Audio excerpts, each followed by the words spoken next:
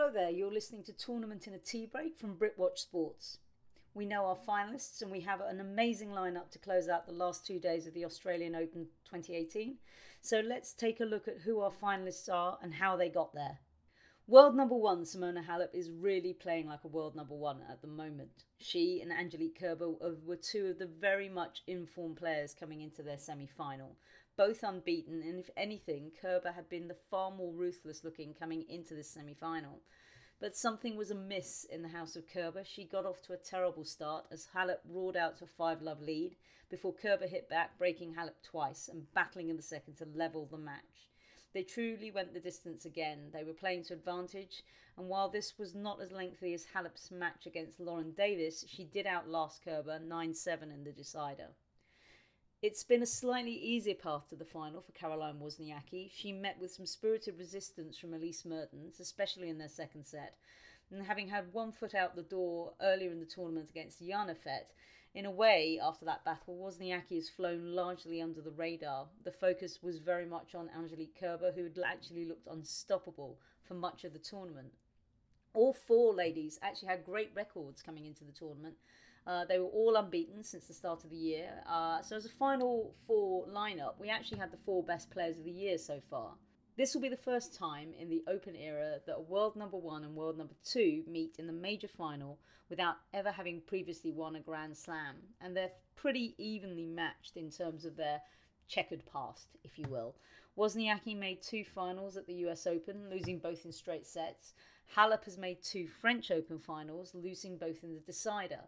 Have both suffered under the label of slamless number one? I think Wozniacki's had a tougher time, obviously. Halep less so. She only got her world number one ranking in October, so we haven't actually had a slam for her to be labelled under yet. Wozniacki leads their head-to-head 4-2, and Halep is going to have to snap a 3-match losing streak against the Dane to prevail here. Now that's a tough ask when you consider that she's spent almost 12 hours on court, 11 hours and 51 minutes to be exact, while Wozniacki is just a minute shy of 10 hours. Now add to that Halep's ankle twist in her first match. She actually beat Jeannie Bouchard virtually on one leg. Alright, that maybe isn't quite so tough. But her 3-hour, 45-minute battle against Lauren Davis could well have finished her off. It did not, and although she had to go 9-7 against Kerber, she dug in, and even more impressively for me anyway, she didn't implode when the German pulled off some incredible shot making in what was probably the match of the tournament so far. Both want this so much. I just get the feeling that it's Halep's time, but this is going to hurt. She is going to have to earn this very much the hard way. If she thought that she was going to run a lot when she met Kerber, she's going to have to do that in spades against Wozniacki. My prediction is Halep in 3 sets with a lot of pain, but a lot of smiling at the end. And then there were 2 on the men's side. First up, let's take a look at Marin Cilic. Under the radar, understated former Grand Slam champion, he made light work of Britain's own Kyle Edmund. It's been a tremendous run for the Brit. Great poise from him that slipped a little bit in this last match. He got himself quite riled up with a couple of dodgy calls.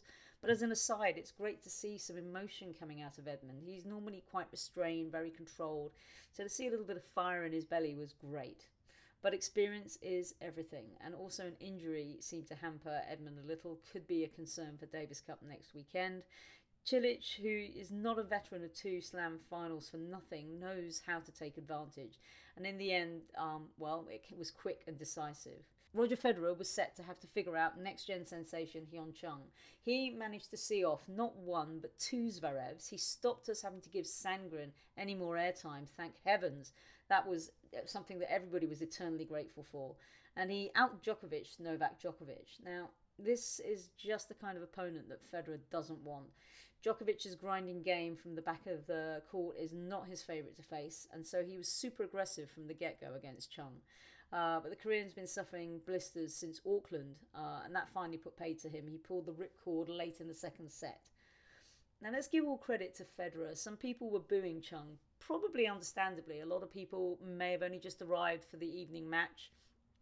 Tickets on the last 4 days are not cheap, and they probably felt a little shortchanged. Actually, they should have been really happy. Another thing to give credit to the Australian Open for, they put the quads on centre court, which was great exposure for them. But back to Federer, let's give him some credit here. He actually explained very eloquently when he was talking to Jim Courier how hard it is to play with blisters. I don't think anybody really appreciates what it must be like to play on blisters that were bleeding. And he said later on in press that he was impressed with the fortitude that Chung had shown, even though he picked up early on in the set that his movement was struggling. Now, Federer really has to fancy his chances of making it to number 20. The last time he faced Marin Cilic in a slam final, it was on a surface that both of them actually enjoy, on the grass, obviously. And ironically, blisters were what rendered Cilic into tears, as he just couldn't perform as he wanted, and Federer coasted to that slam title. Now, this time, Cilic might be a different kettle of fish. He's had his ups and downs. He looked a bit down and out early on to Rafael Nadal before he picked up the pace, and he was taken to 4 sets a couple of times already. And it was in a fifth before Nadal retired hurt. So he knows he can fight. On a hard court, he can try and count out a few quick points off his serve. Federer is undoubtedly the favourite to defend his title, and he admitted that while it's never ideal to progress so quickly, but it was barely 2 sets against Chung in his semi-final, he'll also take the quick wins where he can to conserve his body where he can. I predict he's going to drop at least a set here on Sunday night. Cilic has got a lot to prove since that Wimbledon loss, and even though he's only ever had 1 win over Federer in his career, it's worth noting that came at the US Open in the semi-final on his way to claiming his first slam title.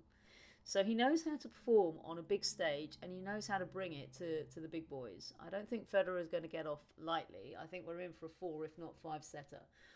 But you have to give Federer the edge.